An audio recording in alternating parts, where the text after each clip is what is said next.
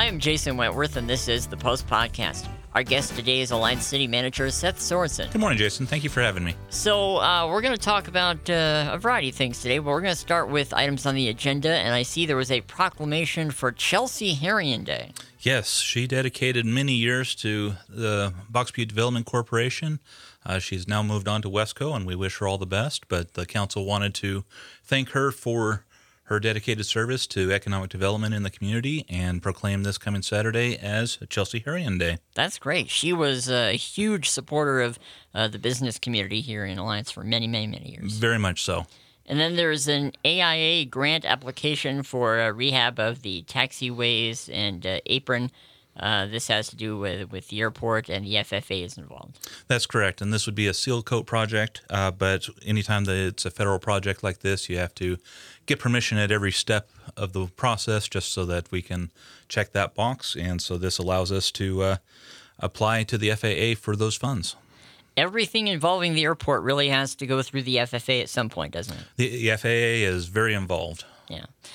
Quarterly financial statement presentation, how things look for what would this be, the first quarter, second quarter? This would be the first quarter of the fiscal year. Gotcha. We start October 1, so this is through December.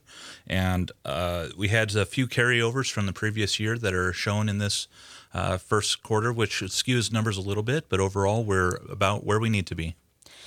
So that's what happened at the city council meeting last night. What folks will note was not on the meeting agenda last night or at the meeting was a closed session. There was a lot of conjecture about that, and it did not happen. That's correct. So I had heard that rumor.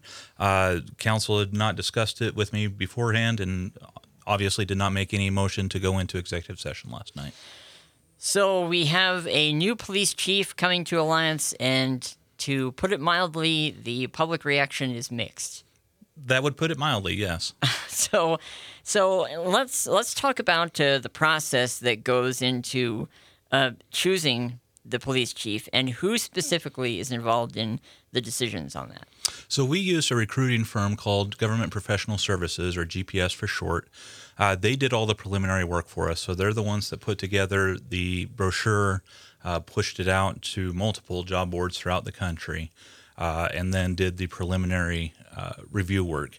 And so their preliminary review work included a half-hour Zoom meeting with members of GPS, and then two different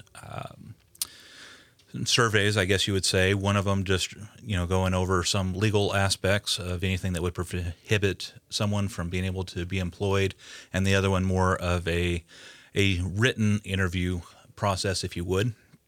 They then took all those scores and ranked candidates and recommended those to the city. We came up with a short list from those recommendations. And then the day of interviews, we had a group of 3 or 4 police chiefs and sheriffs from the Panhandle region who interviewed, doing more of the technical side of the work to make sure that they actually know what they're talking about and that they're using modern policing in their work.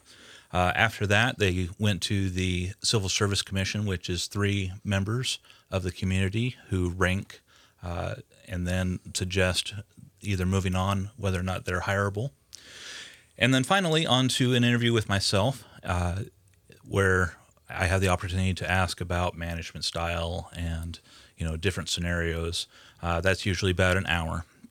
So we take all of that together, try to mix in a little bit of social interaction in between so that people can get to meet them and kind of get a sense for them, ask questions. One such meeting was with our department heads, where they had the opportunity to just ask any kind of question that came to mind about how they would interact with the police department. So we took all of that, put it together, analyzed it, came up with our highest ranking candidates, and that's where we're at.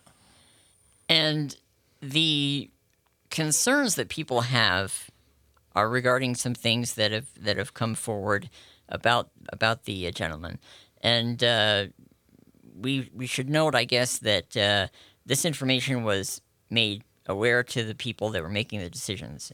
Yes, from the very beginning. So David Levitt, who is our new police chief, offered his side of the story at the very beginning to GPS. They reviewed that, and then obviously, in addition to all of their process for scoring and ranking candidates, they also did an extensive background check. They checked about 6 of his references and found no corroborating evidence to the story that's reported. Also did a social media research and found that one reporting agency was the only one that picked up on the story, and so we did weigh that in the decision. What would you say to people out there who are not really confident in this choice, and what would you say to them to try to, I don't know, try to make this palatable for them, this choice that's been made?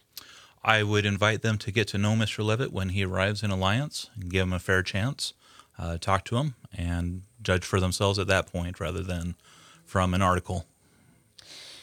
Well, and that's the thing. He is going to be in town, and before we went on the air, you were letting me know that we will be able to have an interview with him himself. I'm very much looking forward to that, because everything that we're hearing in many different sources is all kind of secondhand, and it will be interesting to hear it directly from the man himself. So with that in mind, when is he going to be here in Alliance?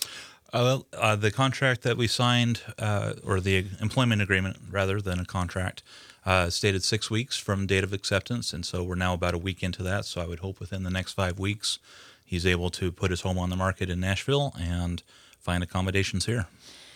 Well, it's there's been a lot of online chatter about it, and we just wanted to kind of lay out the information that we have. And I know a lot of folks are still kind of clinging to the idea of the local person being the police chief, but as we've talked about before, the local people that were in contention for it chose not to accept the position. Is that correct? It was not offered. It was in the running, however, did not rank as high as the other candidates. Okay. All right. I'm glad you clarified that for me.